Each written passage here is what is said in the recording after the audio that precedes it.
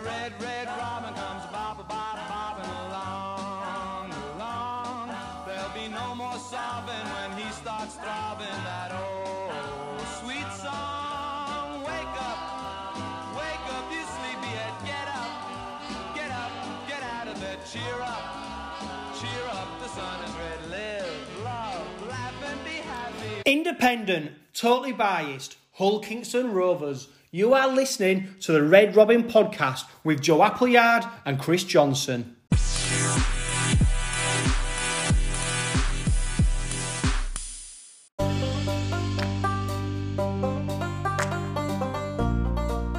Welcome to the latest heritage cast of the Red Robin podcast.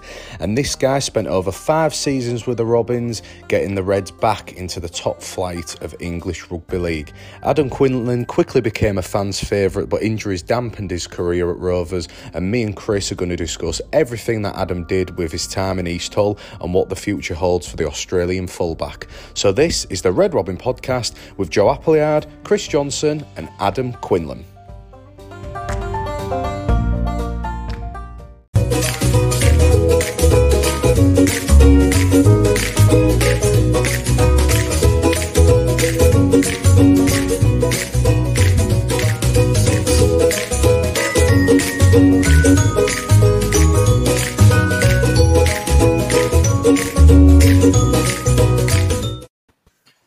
Tell you what, Chris, I'm absolutely loving that little jingle. What a way to start. It was a bit festive as well, wasn't it? Yeah, it was the first time we've ever had that. So welcome, guys, to another episode, the latest heritage cast of the Red Robin podcast. And we're delighted to be joined by 5-season player for Hull Kingston Rovers, Adam Quinlan. How are you doing, mate? It's great to speak to you. I'm doing well, lads. Thanks for having me on.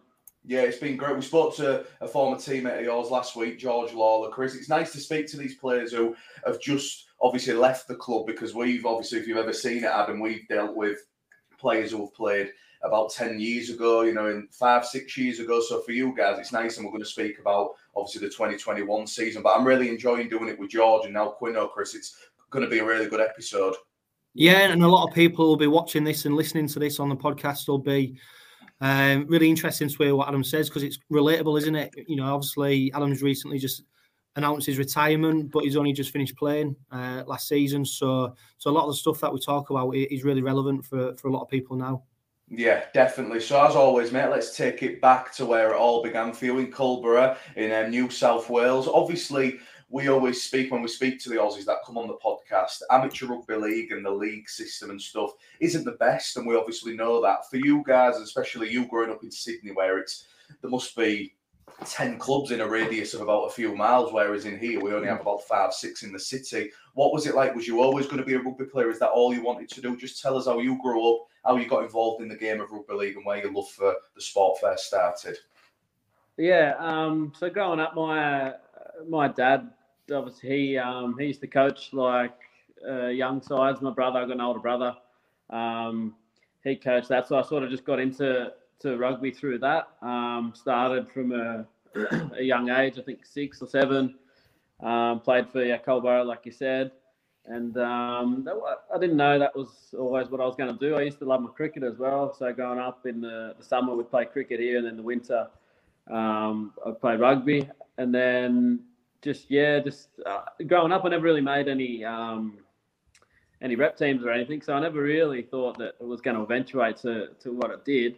But I just loved it, and just playing with your mates on the weekend or at school. I guess like rugby here is like footy is to you guys. So always at lunchtime you'd kick the ball around, have a game of touch even, and yeah, just loved it from a little kid, and grew up and was lucky enough to progress on with it.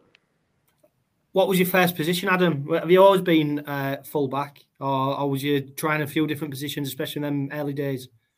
Yeah, I mainly played either a half-back growing up till probably when I was about 19, I think. I played my first game of at full-back, and then I think that season I might have played a little bit of both, and then from then on I played full-back and mainly then for the rest of my time. Oh, actually a little bit at St George at 6, but half-back originally, growing up.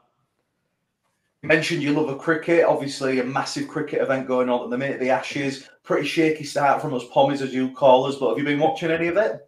Yeah, definitely. I've been following it. Couldn't have had a better start for us first ball.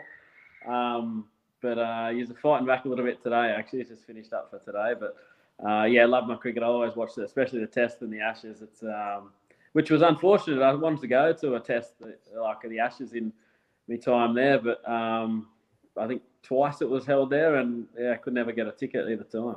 Yeah, I managed to get to the one Ben Stokes. Oh, I tried to get that one. Yeah, unbelievable. Is it like like a lot of things in sport? If you wrote down what happened, people won't believe you, would they? And that's the beauty of sport. It's just so unpredictable. Yeah, that was a great moment in sport, even from an Australian perspective. That was unbelievable, that game. So you mentioned obviously playing amateur rugby, so many clubs around the Sydney area. When did St George first come to you? Obviously that was your local professional team from where you grew up. When did the call come? What was the decision that you made? Did you get a long-term contract? Was it just going to be in the Youth Cup for a start, or did you see yourself for the long term at St George when you got signed? How old was you at the time as well, Quinny? Yeah, so I played for Culburra until under 18s, and then because obviously Culburra's only a little town, so that stops there, and then so I had to play like men's after that. So I played for a different team. They were called Jamberoo, which a town was not too far away. Played there a season like in the open division, and then got asked to trial for the following year for the under 20s for the St George, for the Dragons, and so trialed there, and then managed to get selected from that to be in the under 20s squad for the year after. I was hesitant at first because people I'd spoke to, like the squads were usually picked even before the trial, so I thought, well, I think there was 2 of us maybe from the trials that got selected because the rest of the squad was already picked. And I thought, well, there's no real point if I'm going to do it and then not play or just not even looked at. But then I was glad, fortunately, I did. I went and played for the under 20, trained for them. And I was working at the time with my old man doing plumbing. And then I travelled to go to training, I think it was 3 or 4 times a week after that. And then I was on the outer, like on the edge, didn't really play. And I think it was around 14. I got, the coach said, I'm going to put you in just off the bench, come on and play a bit of dummy half hooker, which I'd never played. But, I was happy he was getting me in the team somewhere. And then I think that game, the fullback got injured and you need an operation on his foot. So he was out for the rest of the season. And I managed to play the last 13 games and, managed to go all right, and then from that I got offered a 2-year contract for St George, and like full time for after that. So then signed with that, and that's how it started. Yeah.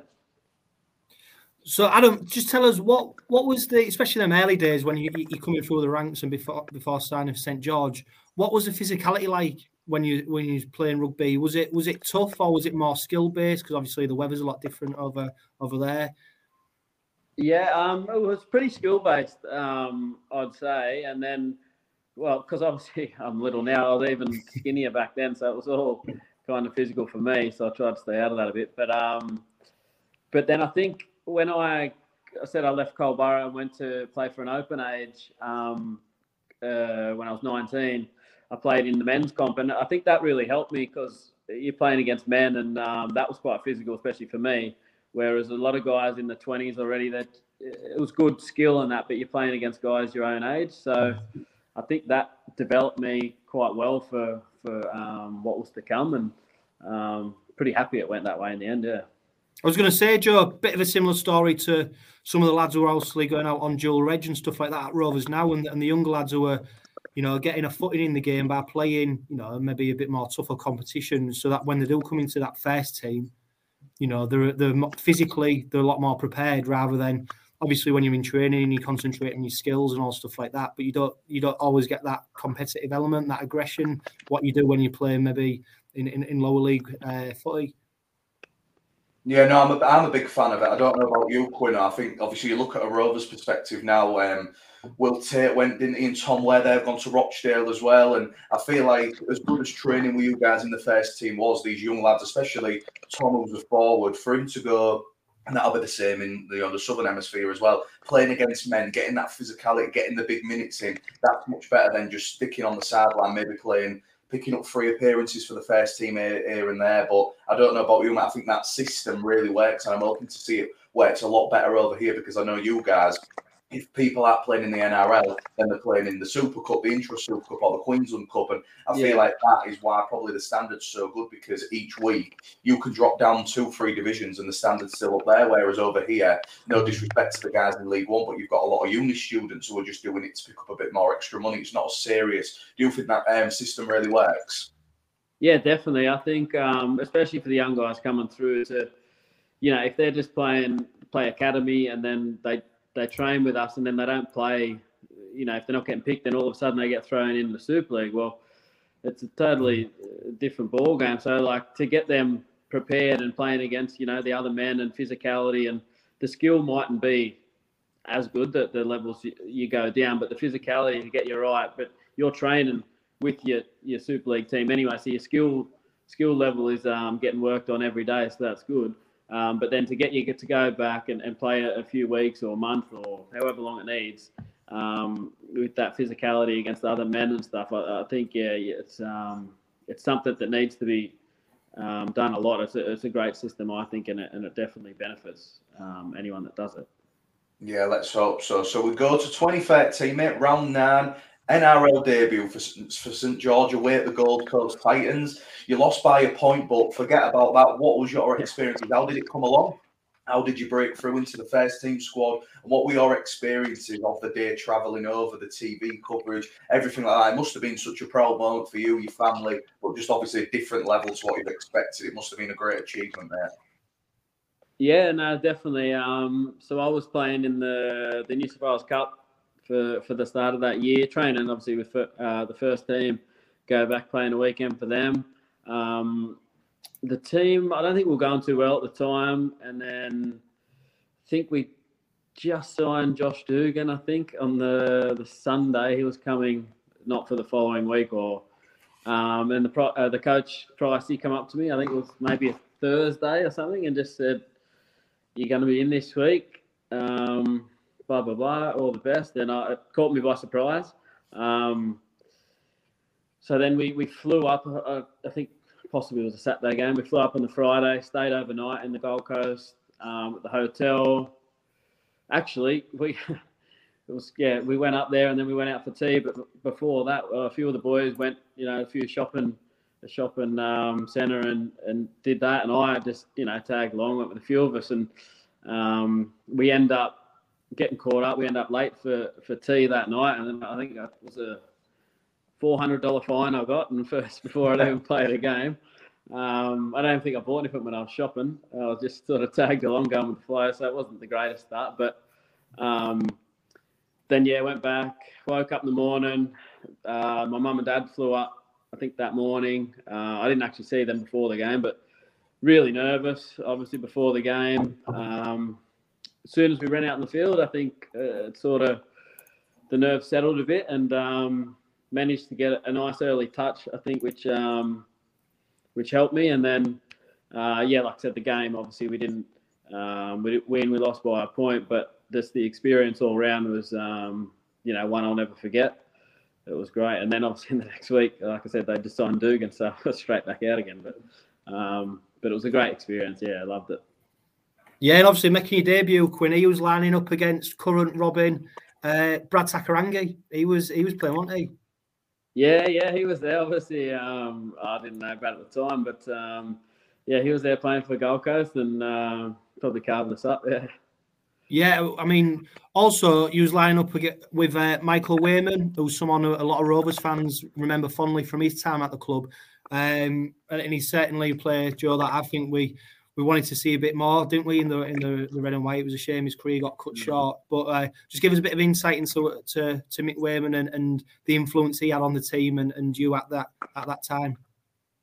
Yeah, he was great. He was obviously a great player.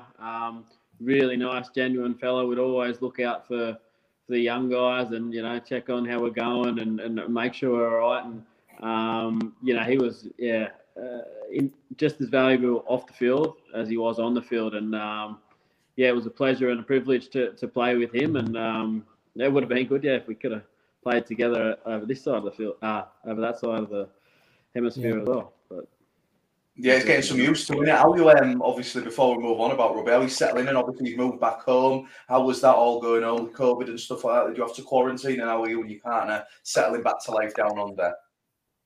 Yeah, no, fortunately, we didn't have to quarantine. In New South Wales, they just changed the laws recently. And that sort of, once they changed the laws, we're like, right, let's definitely do it. And we booked the flight. So we got back. We've been, I think, a month now we've been back and just settled back in now. Just sort of been catching up with family and friends and, just doing the rounds. And it's been good. It's been good. Yeah, good, mate. And obviously, moving back to the rugby, your debut NRL season, 10 appearances, 5 tries. Not bad statistics, mate. Do you know what happens at the end of the NRL season? Because we know over here, you get like 2-3 year deals. And I know that happens down under, but recently, like when we're doing this podcast today, we already know that Josh Hodgson, a former Robin, is going to be playing for Parramatta in 2023. So it's always about the big picture plan.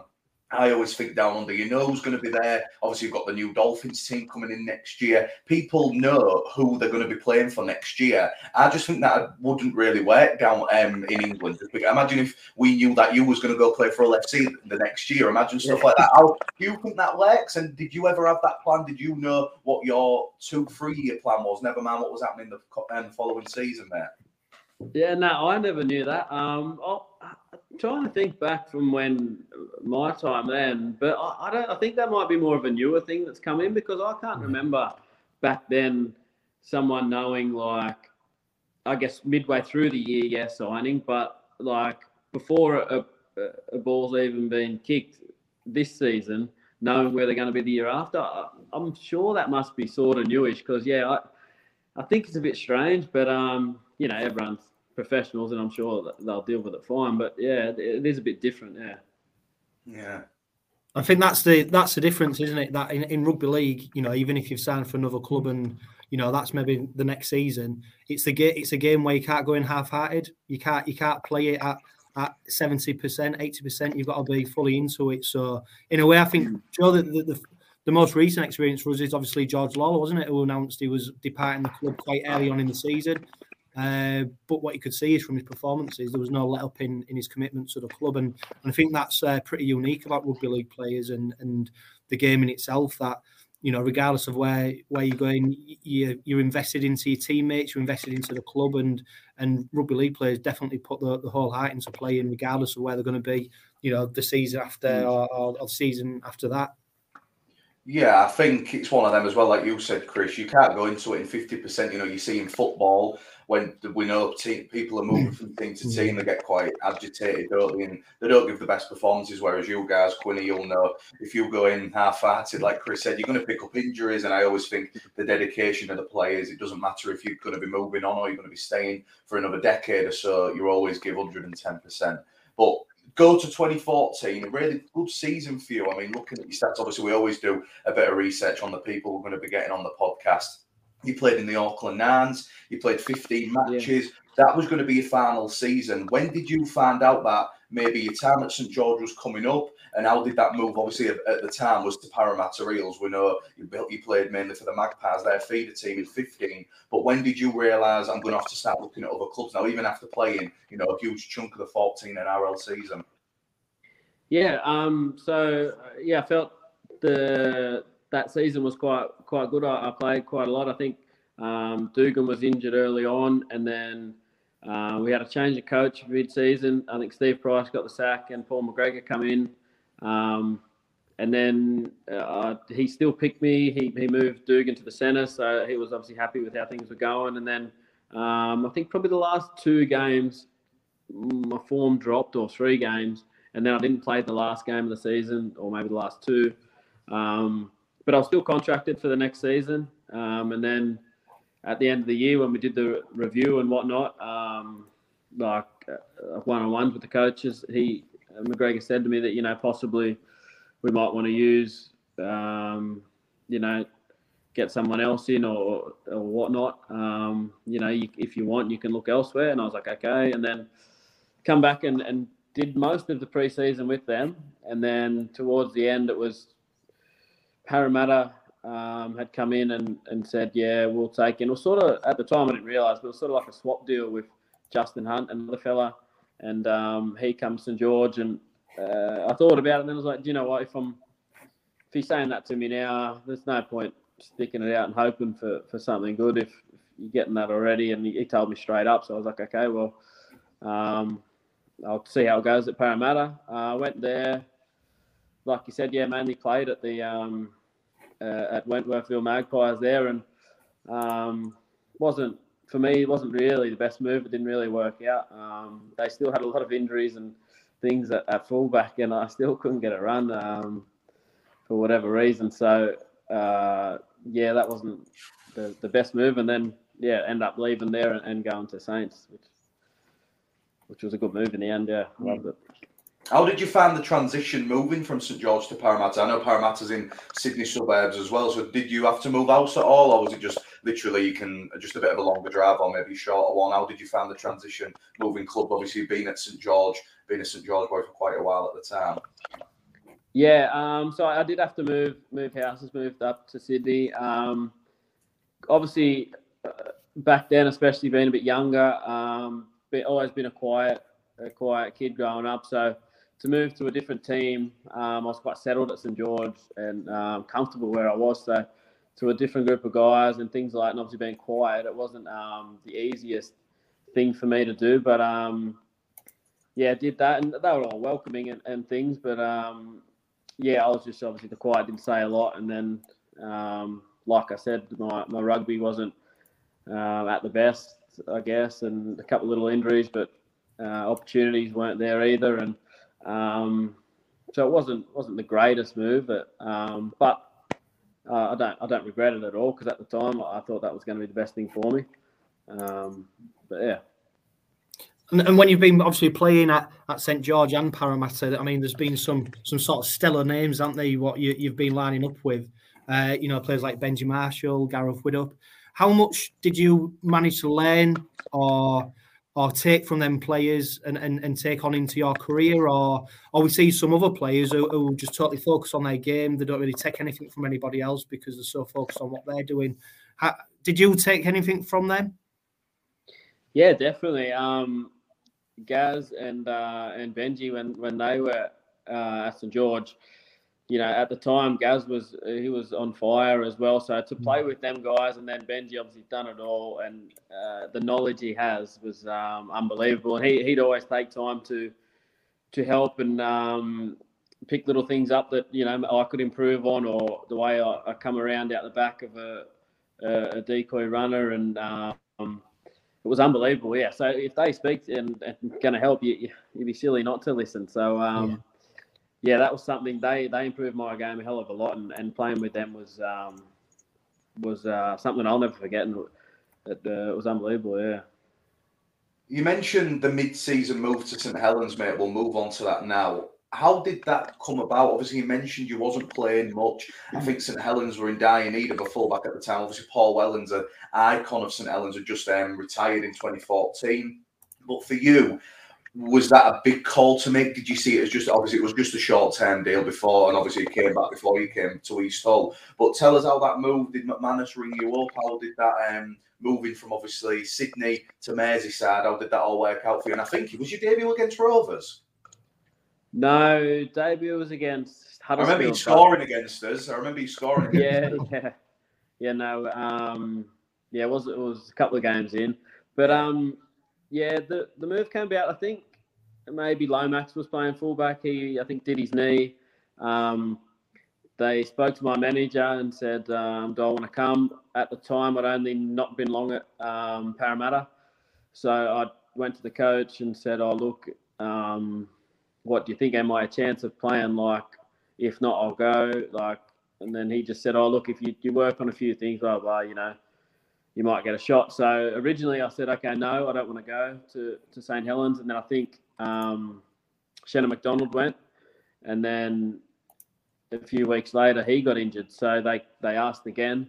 Nothing really had changed at Parramatta. So I was a bit nervous and that about going. Like I said, quite a kid moving across the other side of the world. It was a big move for me. But, so eventually I said, yeah, let's do it. I moved across there, and it was different, but something I'll never forget, and very glad that I did. And to go over there, and I think got there on the Monday and or Sunday maybe, and straight into it on the Thursday game, and we went from there. Yeah. Yeah, and you was lining up with two former Robins, Mossy Masoi, Travis Burns. Yeah, it was great. I think Mossy, I played with him there.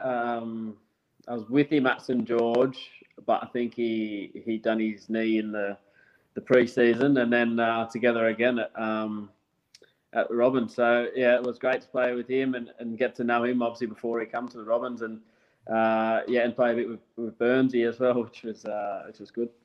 Yeah, what was Travis like? Because Joe, when we speak to players, and when we've done previous Heritage casts, I think he was you either loved him or you hated him, sort of, because he'd rub people up the wrong way, and then if you didn't like it, that was pretty much it. What was your experience with Travis Burns? Yeah, no, I'd heard things like that and whatnot before I got there, but you know what, I got on with him quite well, and I found him quite funny, just the way he was, and he'd yell on that at times, and that. He was, definitely, you loved him or you hated him, but I got on with him all right, and he was all right to me. I didn't really keep in contact since I'd ever left there, but while I was there, he was fine with me. I think he'd definitely be a good Heritage guest in the future, don't you, Joe? I think we definitely need to try and get him on. Yeah, I think he's got an Instagram account. I'm sure we can maybe give him a bell, get him on, because I'm sure he has a few words to say about how other guests that he's on, and it'd be an interesting one. What was your first your expectations of Super League at the time, and probably what was the most challenging differences you found? Is training different, the build-up? We know the fans, we know Australia, it's the biggest sport and it gets more attendance-wise, but I think for the noise and the passion, if you get 4,000 in a Yorkshire Stadium on a weekend, you probably generate more atmosphere than that. How did you find the move and the transition, Quino? Because it must have been tough. I know it was just a short spell, but did it give you a taste of what was to come, do you think? Yeah, no, definitely. At the time, I didn't watch a lot of Super League, because it was early in the mornings, and back then I like to sleep in and things. So I wasn't really sure what to expect, but like you said, the crowd was obviously a massive difference. I didn't expect that like the singing and the noise you would get from, like I said, a smaller crowd, but in numbers, but it felt so much different. I felt at the time it was a bit more allowed to throw the ball around more from what I was used to, so that suited my game, being a support player and an attacking player. But yeah, I went in a bit just sort of not knowing what to expect. I guess it helped because with nerves and things like that, and managed to get off to a good start in the first game and that. But yeah. Yeah, you broke up. We could hear you there, mate. We do apologise. You're has he gone, Chris? Yeah, it's all right. We'll get him back. I'll just So yeah, we'll just fill in Joe while we get him back on. But obviously, it's great insight so far, isn't it? Listening to, and what I've been surprised is, and I've just been looking through some of the team sheets of people he's lined up against and played with, especially over in the NRL, and there's some stellar names, isn't there? So I think people forget about that Adam Quinlan, that he's had a great time at Rovers. Obviously, did well at St Helens, but he's played with some really big players while over in Oz as well.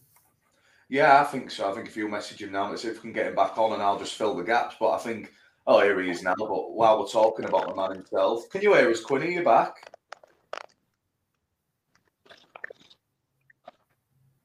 I don't know what happened. I just probably cut off the I'm back. Sorry. No, it's fine, mate. I mean, obviously, Can you we're running it live. That's the beauty of a live podcast. We want to keep going. We don't want to show the fans what it's like. Sometimes it can go off. You're cutting off a bit, mate. I just don't want you to keep cutting out and stuff. But we'll keep going. We'll go again and we'll carry on from where we left off. So, obviously, you went back home. You signed another year with St George. You was playing for the Illawarra Cutters. And then the move to Hull Kingston Rovers came about. We'd just been relegated. We'd gone, to the Championship the first time in 10 years of being a Super League club. Obviously, a rubbish time for Hull Kingston Rovers. When Tim Sheens gave you the call, or was it Mike Smith, Neil Hudgell, what did you see Rovers as an opportunity to maybe mould as you the starting fullback? Because going, no disrespect, throughout your career, like you've always mentioned, you've struggled to cement games, you've struggled to get that starting one spot, whereas with Rovers, playing in the second tier, the aim was definitely to go back up, but we could really work around players like you. At the time, it was Jordan Abdul, Sean Lunt, the span of the club. How did the move to East Hull come about, mate? Yeah, so Sheensy gave me a call, and he said I'm obviously over at Hull KR now. There's an opportunity over here that obviously team just got relegated, but the plan is obviously to go straight back up, and we're going to be building and going to be like a Super League team, and I want you to come over and be the fullback for us. And obviously, having spent that time at St Helens, I always knew that I wanted to go back to England at some stage. I didn't know when it was going to be, and so that he offered the deal.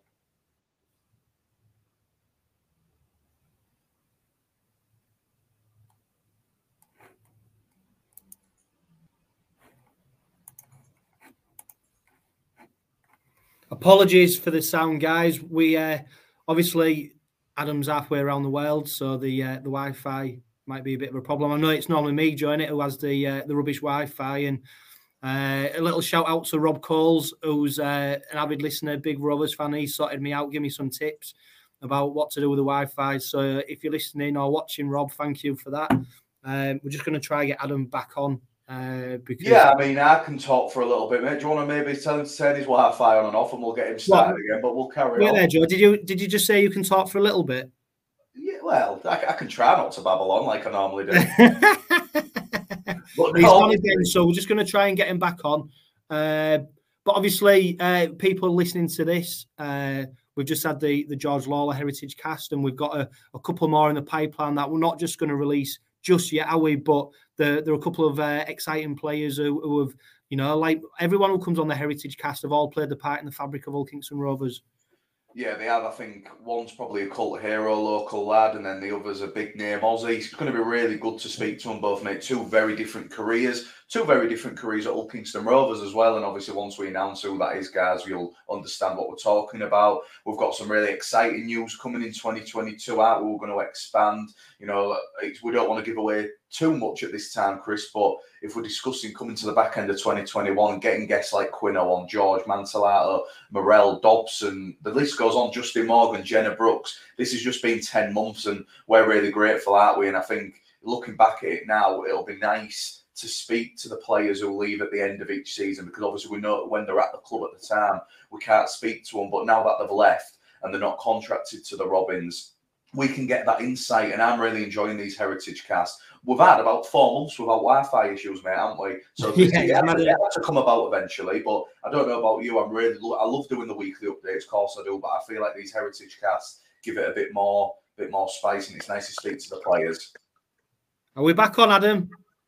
Yes, hopefully for a while. There you are. You sound lovely now. Much better. Yeah, perfect. Right, we've just been babbling on like we normally do, mate. So it's great to be back with you. So we'll carry on before anything else gets ruined. So you mentioned you were speaking to Tim Sheens, weren't you? How did that move to East Hull come about?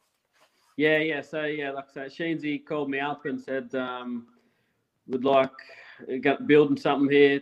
The Robins obviously got relegated the year before. We're looking to get straight back into the Super League. We're going to be preparing and building like a Super League side, and I want you to be the number one fullback. And like I said, I'd been at St Helens, done that brief stint there, and I always said I wanted to come back to England because I really enjoyed it there, and I didn't know when it was going to be, but probably a bit sooner than I thought. But that opportunity come, and I just thought, okay, let's do it, let's go for it, and one of the best decisions I've made. So great. And obviously the draw of coming to one of the world's best rugby league sides must have been huge for you. But how big was the draw of coming for Tim Sheens as well? You know, a coach who's been there, done it all, had a stellar career. To have someone like that saying that they want you to be their main man at fullback and put the trust in you, that must have been an incredible draw for you to come over. Yeah, definitely. Obviously, Sheens, he coached for Australia, won premierships and things, and for him to say, come over and I want you to be the fullback, it was a huge thing for me. The time I felt was right. Actually, I think at the end of 2015, I actually met in Sydney with Mike Smith when he was CEO at the time about coming to the Rovers then as a halfback. I can't remember who had already signed at the time, but to partner them. And I ended up deciding not to. But when this time come around, I thought the time's right now, and it was a huge opportunity for me, and didn't ever look back in the end and loved it, like I said. I'm trying to think if it was 2015-16, we had Bobby Blair, Campese, Matty Marsh, Kelly. We had people like that, didn't we? So probably there was a lot of halfbacks at the club at the time. Was that probably one of the decisions that swayed it, or did you just think at that time it wasn't the right decision for you? It was a bit too early, and obviously glad that you held off like you did. Yeah, I think I just felt I was a bit younger, only a couple of years, but like to come in and be halfback and that, I thought I'm probably not ready for that to direct the team around and be that sort of player. So that was sort of the main reason. I think it turned out to be a good thing. And then a couple of years later, the opportunity come about again. Obviously not as halfback, as a fullback, but I think that was probably just the main reason. I just wasn't ready to lead a team around. I was just a bit too quiet and shy at times, and I needed to be around a team for a year or so to get to know everyone before I'd sort of come out of my shell a bit, I think. So that was probably why. Yeah, so we'll take you to your debut for the Red and Whites, Adam. I think, was it Sheffield, the Challenge Cup? Your first team, not a friendlies, but was that against Sheffield? I'm not sure. I think the first round game was, I think, Bradford at home. Yeah, I was going to say, did you play Bradford? It was like 50-30. It was a weird game, wasn't it? Or something, or high scoring. I remember that. Yeah, I'm pretty sure they scored first, and it wasn't a great start. But that was definitely my first game, and then I think Sheffield might have been the second round. Sheffield. A bit of a stat for you, Joe. He was lining up against a young Elliot Minchella, who was playing at those forward for Sheffield. But what were them early rounds like, playing in East Hull, sort of wind, rain, cold? What was it like for you coming over? And obviously you'd had a bit of an experience with St Helens, but obviously you'll have been playing when the weather was a bit warmer and what have you. It must have been a bit of an eye-opener for you, them few early rounds. Yeah, no, I wasn't quite sure what to expect and stuff. But one thing, like I said, that surprised me was the first game to run out and play in front of that home crowd. And that was something I'll never forget, that first game and the roar of the end. But then it was a bit different, but it was good. Like I said, I really enjoyed it, and I wasn't sure what to expect really, but it was a good start. I think with the early rounds in the championship season there, and it was tough. I mean, it was great that we was picking up some victories, but it probably gave you guys a bit of an easy way to start. And for you working in the span, we was playing against teams like Rochdale, Oldham, and as I'm saying, this is dropped again. So, right, Joe, keep going. It's right, because, Yeah. I mean, at the time, I mean, we've discussed it on previous Heritage Cast and stuff, you know, I suppose it was difficult for that group of players because they knew that they could win, you know, 99% of the games at a canter. But that in itself must be difficult to have that motivation and that professionalism to keep going. And we saw Rovers did come unstuck a few times, didn't they? Where maybe they took teams a bit lightly, or they took the eye off the ball, and not every game was a battering. No, I remember games against like Fair Halifax, Toulouse, you know, really tough games, and I think that season was just about getting up, wasn't it, mate? And when we spoke to George, I mentioned that even if we'd have been in Super League that year, we'd have probably still been playing in the middle eights. So ultimately, that running gave us a little bit of leniency for the middle eights to prepare and to bar Mossy Massoy, bar Justin Carney, get Abdul fit because he was instrumental. And probably looking back at it, even the disaster that was 2016, the beauty of the middle eights kind of gave you a bit of a free run if you was in the Championship and you was the top end of it.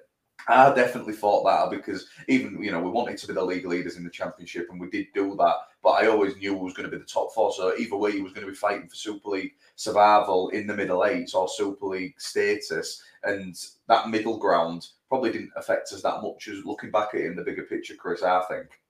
No, but it was. I think it was a good time for the club, obviously, to reset. I think we definitely needed that, you know. And in reality, it's not something you want, is it? You know, you don't want a relegation on your CV as a club. You know, some clubs have never come back. Look at Widnes. You know, relegation ain't always a good thing for clubs, and sometimes can never come back. But thankfully, as a club and as a playing squad, they managed to get us back into Super League, and we haven't looked back since then, have we? No, how big was it though going up the first time around? Because I think if we wouldn't have done, then no, would have been screwed, mate. I think would have been. I think would have been like a Widnes. Would have been. It'd have been a tough run, and I don't think would have. I don't think. Well, you can't predict the future, can you? But obviously, I don't think would have been where we are now if we didn't go at that fair time. I think we've got Adam back. Yes, for the third, fourth time. Come on, Quinny. I'm at my uncle's. It must be his bad Wi-Fi. It's dodgy Wi-Fi. But no, we was just saying, mate, we thought, I was mentioning the Championship season and that middle eight system kind of gave Rovers the middle ground compared to the bottom four of Super League, because ultimately at the end of the day, if you finished in the top four of Championship or the bottom four of Super League, it didn't really matter. You were still going to fight out. You was all on a pecking order, the same pecking order. How did you find playing against the likes of Rochdale, Swinton, Oldham? And that's no disrespect to them, but you played NRL, you played at a much higher standard. Sometimes was it hard to keep that up, or did you find as a group you was very professional? I remember you being a really tight-knit group. I remember Ben Kane's YouTube videos, everyone dyeing their hair blonde. I remember it was a bit of a lot of camaraderie in this Rovers team, probably similar to what you've had in 2021, just in a bit of a different season. Yeah, like you said, we were a really tight-knit group, and I felt we were very professional. But in saying that, at times it still is hard to. It's just human nature to keep that level up. You know, going away on a Sunday afternoon, likes of Rochdale or somewhere like that, and to keep up that level, your best level every week. But what really did help us was every game. I often said that year felt like a home game. Our travel and support was unbelievable, and you know we had thousands more than the home team, so that always helped get us up. But like you said, I think we still lost a few games in there. I think Halifax maybe and whatnot, but we still knew we had more to give. I think you don't want to lose them games and things like that. But even when that did happen, we still felt that. We had more to give, and we were still building and going to try and peak in the middle eights system. Yeah, me and Joe were just talking about how difficult it is sometimes when you're the clear favourites to win games and how to do that game week in, week out, and to keep that eye on the ball kind of thing. Who were the leaders around the team at that time who did the job of sort of keeping you focused, and or was everybody playing their part in that? Yeah, I think everyone was playing a bit of a part, but obviously we had Lunty was captain. He was always onto it. Nick Scruton had been around, and when he spoke, everyone listened. He was definitely one. Obviously, Bobby Blair, he'd been around and he'd been at the club for a while and an experienced player. So, I think we had them three around, and when they spoke, people listened. But like I said, yeah, I think most of the boys were onto it most of the time. But if anyone did slip at a point, those sort of older heads were always there to go, hey, hang on, just get them in line. So. I think the signings are like Justin Carney, Mossy as well, mate, really ramped us up. And going into the middle age, you look at the victories against Lee away. I think Lundy scored twice there in the old orange and green kit. And then going to Featherstone, which is probably one of the hardest pitches to play on because you're playing on Mount Everest, running up that hill in the second half. I remember Ryan Shaw or Heffernan having a really good game. But that Witness game, the promotion, Ryan Shaw's full length there. What was your memories of that day? And when we spoke to George on the previous podcast, I remember the night out round Vicky.Tav with all the fans. It was a really good achievement. We'd done it, we'd been there. But we was just saying as well, how vital do you think and the players think, if we wouldn't have gone up that season, you look at the likes of what Witness have done now. Lee have struggled to cement a place back. Going up in Super League that first year, at the time, that was the aim, but ultimately it was a tough task, and you guys did it because if we wouldn't have done, I don't think we'd have been in the position we are now. Yeah, no, definitely. You say when you look at them other clubs that didn't manage to do it, and what's happened from there. So I think it was massive and hugely important that we got the job done that year and went straight back up, because a lot of effort and money from Neil and that was put in for that season to get straight back up. And thankfully, we did get straight up, and that day it was a great day. I'll never forget that. And I think also, which helped, was I think we still had 2 games to go and we were already up, so we didn't have so much that added pressure because we got it done early. So I think if it's coming down to £1 million game or even one game before, anything can sort of happen. But we're fortunate enough to win early enough that we had 2 games to spare. But that day, it was quite a tight game, and I remember having a packed ground. I think we were expected probably to win, or I think the supporters and I thought we would probably win.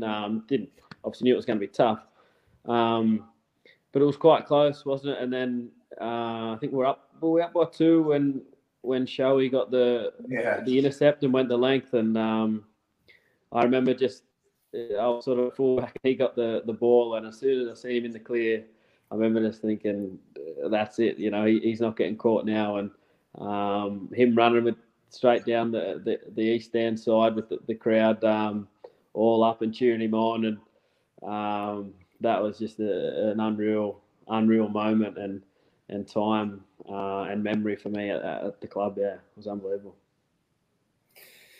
Yeah, and obviously it was probably one of your best seasons in the red and white of Kingston Rovers, and the end of the season awards. You had a almost clean sweep, I think, of trophies and stuff, and it was just rewards for a fantastic season, but a bit of a disappointing end for you, I suppose, with the injury.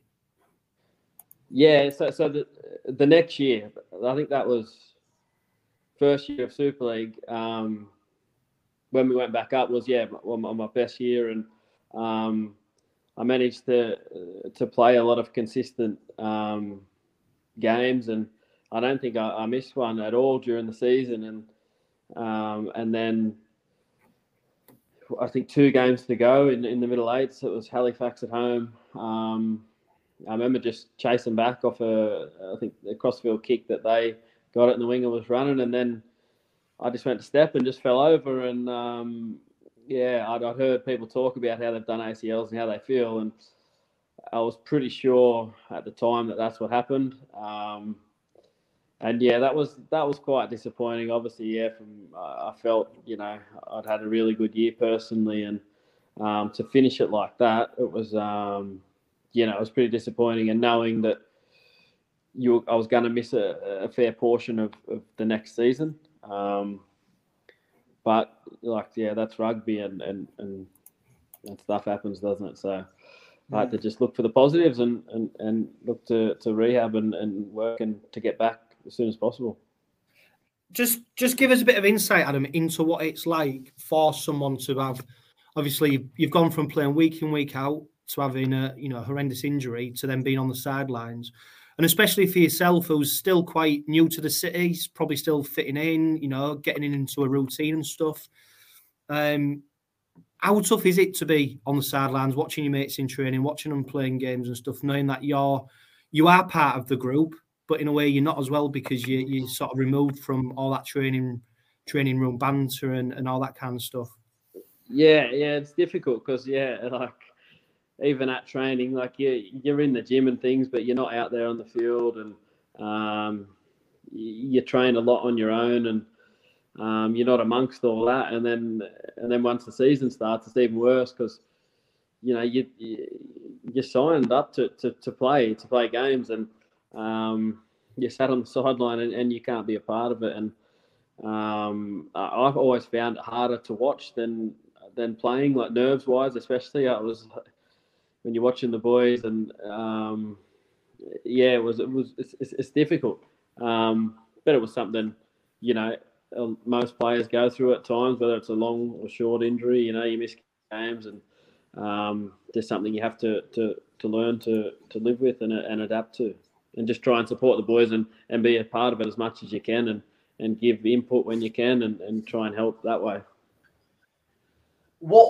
When we've spoken to a lot of players who were the similar timeline to you as well, Quinny, and we've mentioned Tim Sheens. Obviously, 2019. Am I right? You didn't play under him in 2019, did you? No, my first game. Your first game was Smithy's first game, wasn't it? Yeah. I mean, we'll go on to that in a moment. But what was your opinions on Tim Sheens? Obviously, at the time, and Chris mentioned it to George. From a fan's perspective, we appreciate what he's done in the game. Thought it was a legend, and looking at him still doing stuff with West Tigers now at 71, whatever he is, so still going. But we saw him in the media quite miserable sometimes, quite playing stuff down. What was he like as a coach? Was he a motivator, a tactician? And was you sad to see him go? But ultimately, when Tony Smith came in, see any big changes? Obviously, you got the game back, the Warrington game, when you scored and instrumental in that victory. How was that changeover? And your first game back scoring under the North Stand at Craven Park must have been a fantastic achievement for all the hard work he did in the rehab. But tell us about Mr. Sheens, Mr. Smith, and getting back into the Rovers setup. Yeah, it was sad to see Sheensy go. Obviously, he brought me over, and he believed in me, and I felt my rugby did improve under him, and I really enjoyed playing for him. And obviously, I didn't get a chance to play for under him that season. Obviously, being injured, I thought, maybe I could have helped at times.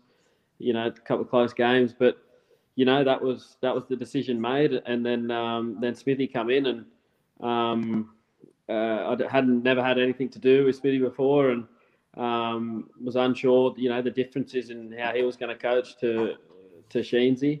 And he come in, and I think it was my first week back. He was there. He said, "You're good to go," and I said, "Yeah, I'm good to go." And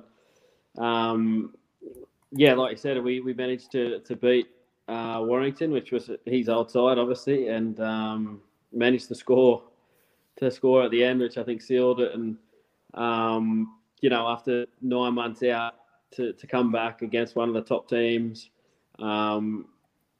play all right and score that try at the end at home for a new coach as well. Come in his first game, it was, probably couldn't have been scripted any better. So it was, it almost made the 9 months worth it. And it was great to just be back out there, and what happened. It was unreal. I was just wondering with Tony Smith, and probably, for any coach who comes in, especially sort of partway through a season, did you notice that Tony Smith came in and wanted to change everything straight away? So you've gone from what Tim Sheens was doing, and then Tony Smith's coming and wanted to put his mark, or was it a bit of a smoother transition? Yeah, I think a bit of a smoother transition. Obviously, he's been around a long time, and coming in and changing things straight away, obviously, I guess, would be hard to adapt to. So it was more of a smoother transition, and slowly, and I think it was a really good transition. Well, for me personally, I I had no issues with anything, and it was great, and loved the way he was going about things, and loved playing under him and being coached by him, and I think I grew a lot as a player, and on the field and mental side of things he's big on, and he was great. He's great, Yeah, I mean, we love him for what he's done in the 2-3 seasons he's been at as an hopefully long, mate. Continue, mate. So 2019, obviously, great for you to get in, a run at the back end. Going into a 2020 season where we didn't know what was going to happen in the later months and the year, and still talking about it now, even in the present day, unfortunately. What were your memories of 2020? Obviously not the best year for you as well, another serious injury, and we know about all that, but playing behind closed doors, COVID, being over here, away from your home, being isolated. I mean, it was tough for us guys, but at least we was around our families at some extent, and we could still know that the near us and was in our home city. How did you guys, and obviously the other quarter players, find it being quarantined and isolated? Obviously you were still playing, but it got disruptions, was playing Salford in Warrington on a Tuesday afternoon at 1 o'clock, and little stuff like that. It must have been so tough. I know George last week said he found it really tough playing without fans, especially Rovers fans, who was such, a big influence on you guys, like you always say. But what was 2020 like for you? It must have been quite tough, buddy.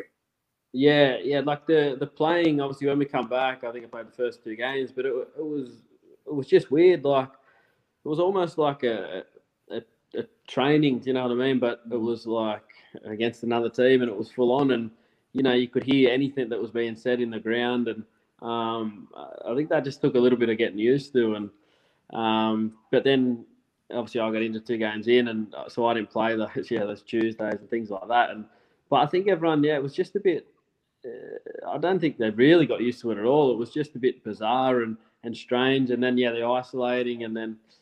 Obviously, before we started back playing, locked down. I don't know how long the season stopped for, but 3 to 4 months or something like that, was it? And maybe it's more. And just sitting at home and just having so much time on your hands and not knowing what to do with yourself, and you couldn't come in and train together. You do your stuff on your own, but that was with limited gear and things. You might go for a run and do some stuff down the field, but. It was just a really weird time, and then to start back playing and no fans and things like that, and then playing on different days and so many games to try and catch up. It was a strange time, and I'm sure everyone in the competition would have felt like that as well. But I don't know if anyone really adapted to it as such, because it was just so abnormal. Yeah. Yeah, I think me and Joe spoke about it in the past, and I think we lost probably a bit of interest in rugby league, because it just felt like the games were getting played to get through to the end of the season and just try and have. But when you was watching the games, and it's probably no disrespect to you as players, because you probably felt the same as well, but you just didn't feel like it was, the Super League, rugby league that we know it. It just didn't feel like it was what it's about. And obviously for me, the big thing about rugby league is watching the games and being with your friends and family and stuff. And when you take that element out of it, you do lose a bit of it. So I was just going to fast forward. So obviously you're going back to Australia now. Did that experience of COVID and lockdown and all that have a influence on your decision that you've made now? Not that I know of, maybe without me realising, but I don't think so. It just sort of am I going into all that reasoning and what, or what's that? No, I was saying that didn't really. I don't think it played a part. And I was just saying, do you want me to go into the reasoning, or that after? Or? Oh no, we'll do that at the end. We'll do that. Yeah. Retiring. Yeah. No, we'll finish on that, mate, because we'll, want to speak to you about that, and obviously finish, wishing all the best and all the fans well as well. But no, definitely, I think it's a good point that Chris made, and we'll go into your final season, what was obviously at the time we didn't know, but 2021. Big changes. Brad Takairangi, we've mentioned him earlier in the podcast. Albert Vete, Corbin Sims, Ryan Hall coming in. Did you notice the standard changing? Because no disrespect in the Super League seasons, it was great that we cemented our plays, but it was a tough old slog, wasn't it? There was some very dark moments in them early years back in Super League, some heavy defeats. bottom of the table finishes. Obviously, if Toronto, if COVID wouldn't have happened, would have been in a relegation scrap again. But in 2021, when did you start to see the changes? Before we speak about, the arrival of Lachlan Coote and that would ultimately mean you leaving the Robins, when did you kind of notice, all right, the standard's improving here and Tony Smith's getting a grip of his team, along with Danny Maggs, Dave Hodge, Stanley G, because we all mentioned Tony Smith, but I think them three guys deserve a lot of credit as well, what they do, especially Dave Hodgson and Maggsy, probably working with you a lot in the span and with the wingers and outside backs. Yeah, it was, I'm not sure when exactly, but when them signings happened, quite personally, I know I thought, I didn't see that coming, and quite a surprise, but obviously like a very pleasant one. And I thought, hang on here, they're starting to be in business now, and then the recruitment process had changed a little bit, and then when they got there, and I guess probably once they were announced and that, and people knew and who was to come because they didn't come for a little bit. The training, everyone was, preparing and excited. So that helps in your training. Everyone's keen to get out there and prove themselves and train well. And I think that started from the start. And then the boys come over and it only increased when they got there to training and things. And it was exciting times, and to have such, great players that have been on this side of the world to come over there and play with us and that whole KR. It was, everyone, there was just a buzz about the place, I think. Yeah, I wonder, did they, obviously these players will come across and obviously you'd been here for a few years. Did they rely on you to maybe help them when, just in the local area, get to know a feel for the club and stuff like that and listen to your experiences of being at Hull Kingston Rovers? To be honest, when they got there, yeah, but I hadn't actually spoke to any of them before they come. I think Tony obviously sold it well enough, and they come over. And then when they come over, obviously I know what it's like coming and being new to the area, settling in and not knowing where things are, and that's how I tried to help. But in saying that, most of our team are very supportive like that anyway, and everyone goes out of their way to make sure everyone is settled in, knows where things are. If they need a hand doing something, it was the same when I first came, and it was no different to when them boys come over and settled in as well. I think moving into the season in 2021, the beauty of having a good start, especially in Super League, which we probably hadn't had for a few years, if we're fighting a relegation battle, we can't offer these big name NRL signings to come play for us because they're not going to want to come and play for in the Championship. I know you did that, but some people won't want to do that, especially at certain times in the career. With Rovers having a good start, we got linked with Toby King, Blake Austin, and I thoroughly believed them two was going to happen.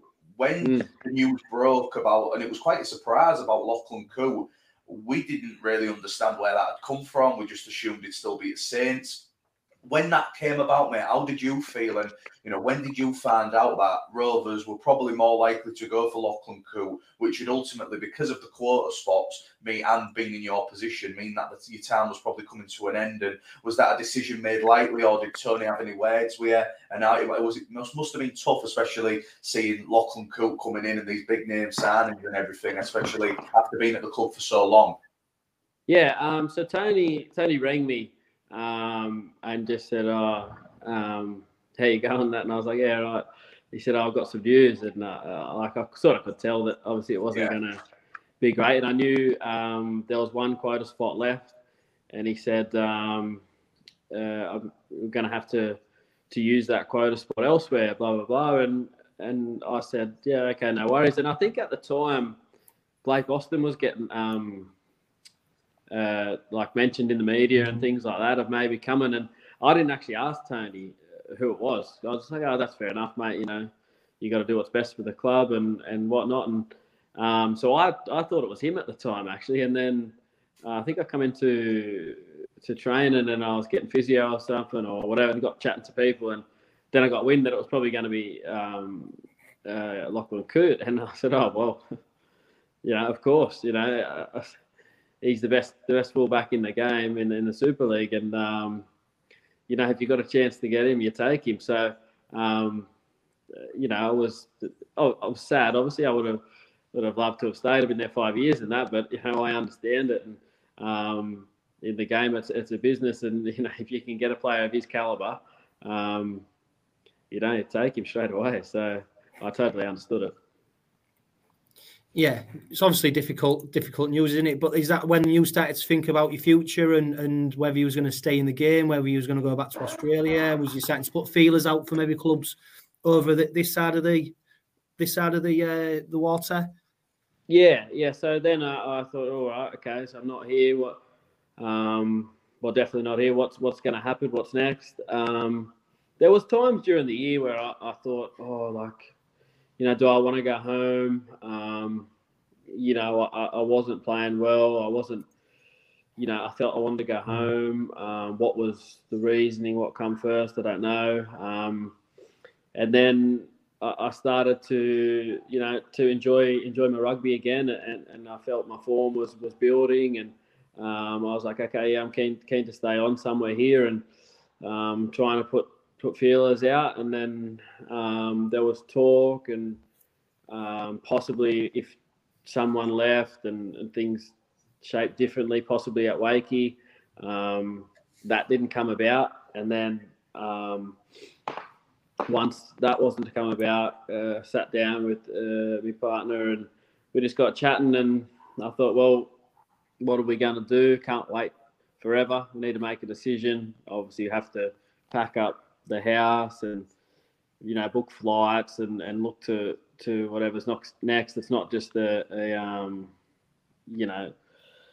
the decision, and then it was a process would have had to have been done to move home, and because obviously been here 5 years. So we started to think that way, made the decision, and we thought it through, and I was, once I made the decision to say I was going to go home, that was my decision I wasn't going to try and play professionally or semi-professionally anywhere. So that was it, and I was content and happy with what had happened, and yeah. So, and then once I'd made the decision, I think Lee come in, and they offered, but it was just at that point, like I said to my partner, if they had come in, maybe 6 weeks before or 4 weeks before or something, it might have been a different story, and I might have taken it. But once I'd made my mind up and we'd started planning and that, I said, I can't go back on that now. Like, we've already started getting rid of things in the house and putting things in place for back home. So, and I couldn't like sign for someone then if I was only, not fully committed, I felt. So I didn't want to get halfway through the year or a quarter in and think, I want to move home now. So we said, yeah, let's just crack on with going home. And I'm here now. So we made that decision and got on with it. Yeah. Yeah, I think the frustrating thing for me, for Chris, and for the rest of the UKR fans, mate, is, and for yourself, more you than any of us, is the fact we saw what you can do, and we saw some of the great times on the pitch, and when you was on form, the team clicked. But just ultimately, and as much as we know, just not enough games, injuries that, I know especially injuries are awful and they can dampen a career. The back end and your final game for Ilkeston Rovers, which, luckily enough from ours, we got to see you cross the whitewash one more time, and you deserve that. That photo of you and the meeking breakthrough and your shoulder pops out, I can feel your pain. I've dislocated the worst pain ever. Just tell us, when did that start before we move on to retirement, what you're going to do post rugby league? When did that start? Because we didn't know that you was playing with a dislocated shoulder that was popping out all the time. So fair play to you, mate, because I couldn't have done it.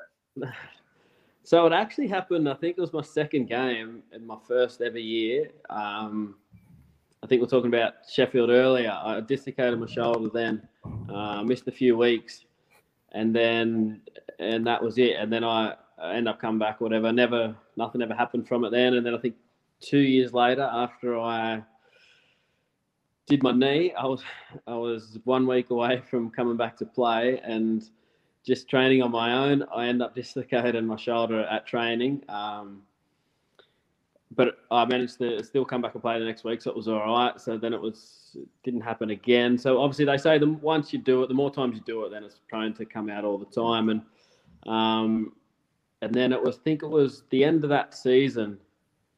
I possibly could have got it operated on, or maybe the next season. And the next season, because when we come back from COVID, first game against Warrington, actually, I popped it out in that game as well. And I thought, here we go, like not again. And managed to get it back in play, and then I ended up doing my wrist 2 weeks later or whatever. And I was going to get it done at the end of the season, but it was going to put me out for quite a long part of the pre-season. And obviously having been injured a lot, I'd missed, a few pre-seasons and that. And when I played my best was I had the full pre-season that before the 2018 season. And I was like, no, I'll try and rehab it and it'll be fine. I don't want to miss training and whatnot. So hindsight, yeah, possibly could have got it done, but at the time I was just trying to do what was best. And then that season, well, my last season, I can't remember when it first happened, but it might happen a couple of times in pre-season, and then a few games, and it would be fine, and then all of a sudden it would just pop out of nowhere, like trying to make a tackle or arm getting caught in a weird spot. And then I knew it was coming out quite regularly and easily, and I just kept trying to put it off, and just like I'll try and get through the season. And then when it happened in that last game, and I was sort of trying, after that point on in the game, I was just trying to avoid using my left shoulder if possible. And I sort of knew then that it got to that point where something might need to be done. And after the game, the physio, he just said to me, we need to do something about that, don't we? And I knew, as soon as the hooter went, I knew that I was probably going to have to make that decision for the better of the team. I couldn't keep going out there, and albeit that played on that game, the next game I might not be able to keep playing on, and we're a man down at back and in an important position. So I ultimately had to make that decision, and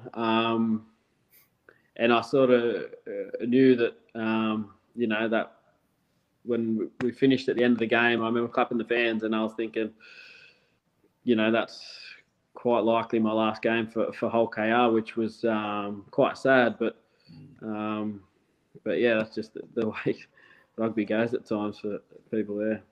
Yeah, and I think, that's probably as supporters, maybe one of our biggest frustrations is that we just didn't see you out on the pitch as much as we wanted you to do. Because for me personally, you're one of the most skillful players that I've seen put on the red and white of Hull Kingston Rovers, and the way that you almost made the game effortless. It was a real joy to watch, and it is a shame that you've had to obviously make the decision to retire. But obviously, that's not the end for you, is it, Adam? What are your plans now that you're back in Australia? Yeah. Thank you for that. And I will say, with the decision to retire and the injuries, that to me that didn't actually play too much of a decision. I felt that I was only 29 now, I still had plenty of good years, and the shoulder was going to heal and whatnot. So the injuries, I felt I could come back from that, but it was just sort of the other things that kept building up, and now come back to Australia and back home, moving into working with youth and underprivileged youth in the area of my local area from where I grew up. I just had a job interview last week, and then got told this week that it's all go ahead. So I'll be doing that and looking forward to that, and trying to give back something to the community I grew up in, and try and help with them. And I will play a form of rugby, just like a local amateur sort of league, and just have a bit of fun and play with some mates again and things like that. So won't be rugby won't be the main part of my life anymore, and looking forward to what's to come with everyday work and enjoying other things. Joe, can you imagine lining up at your local park on the pitch and you see Adam lining up at fullback?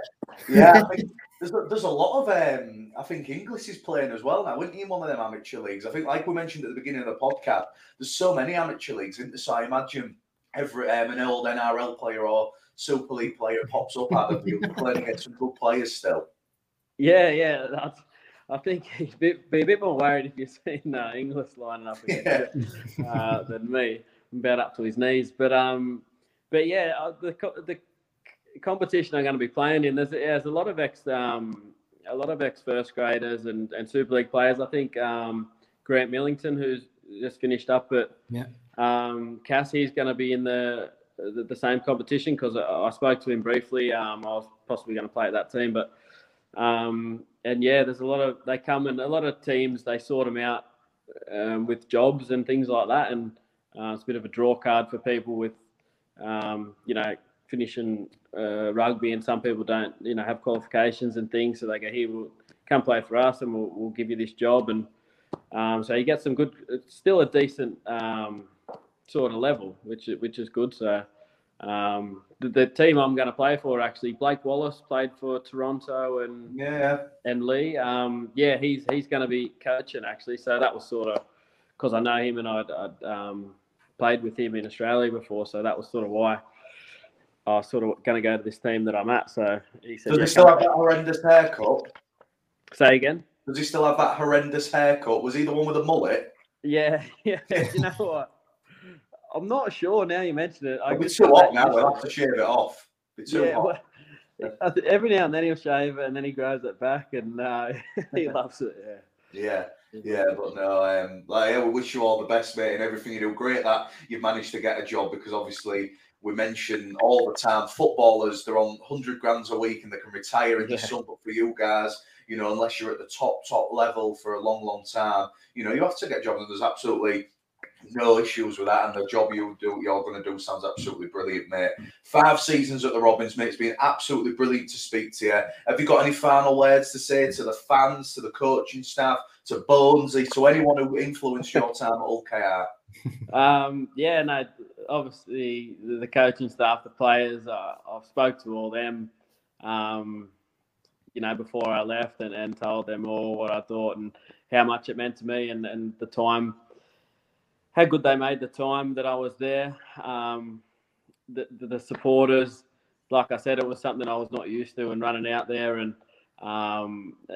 week in, week out, the support the team had was unbelievable. Personally, how welcome they all made me feel, not just at the games and things, but in the city, just walking around, people would go out of their way to say how are you, or want to if you're in the pub, have a beer with you, and just get to chat, get to know you. And it was something I wasn't too used to before, and for that I'm forever grateful. I'll never forget my time in the city at the club, and it was a decision that I was like I said, unsure of, moving across the other side, but best decision I've made in my life, just as a life experience in general, not just rugby side of things.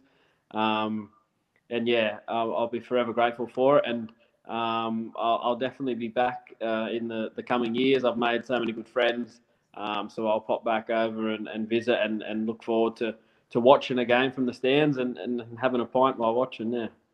Yeah, definitely. Let's just a bit easier and over your shoulder, don't pop out when you're pulling a pants. You can chill out now, can't you? I'll use me right hand, don't worry. Yeah, definitely. Another fantastic Heritage cast, Chris. Any final words? It's been great to speak to Adam, and just discuss his time, especially at Hull Kingston Rovers, and all the good words here. Yeah, it's been great, man. It's been really interesting. Like we say, you're always welcome back at Craven Park, so it'd be great to see you in the East Stand. Just really quickly to finish off, I don't know if you saw, did you see that Tony Smith said if he was a few inches taller, he'd still be playing in the NRL now? Do you know what? I woke up and someone had sent me that, actually, and do you know what? He's probably right.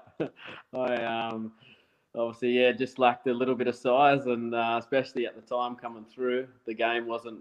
It's a bit different now. It's a bit more fast-paced and designed a bit more for the littler guys. But, yeah, I think he's probably on the money there, and there were some kind words from him. I had a really good relationship with him, and still keep in touch. And, he's a great fella, even away from rugby. Great coach and a great fella away from it. And, I hope he leads them to bigger and better things this year, and they go one better in the grand final, or two better, and then win that, Yeah. So. Yeah, let's hope so, mate. But Adam, thank you so much for coming on the podcast, mate. We really appreciate it, and then wish you all the best for the future. No, thank you very much, guys, and all the best. And yeah, cheers. Thank you. So everyone who listened, guys, we really appreciate it. We're sorry for the internet connection earlier in the show. We do it's normally Chris, Adam, and then you've took one over him now, so it must be the Wi-Fi down under there. But Adam Quinlan made 65 appearances for the Robins in 5 seasons, scoring 30 tries. Thanks for speaking to us, mate. All the best to you and your partner, and we hope to speak to you very soon. Thanks, Adam. Thanks, Chris. Bye-bye. Right. Thank you.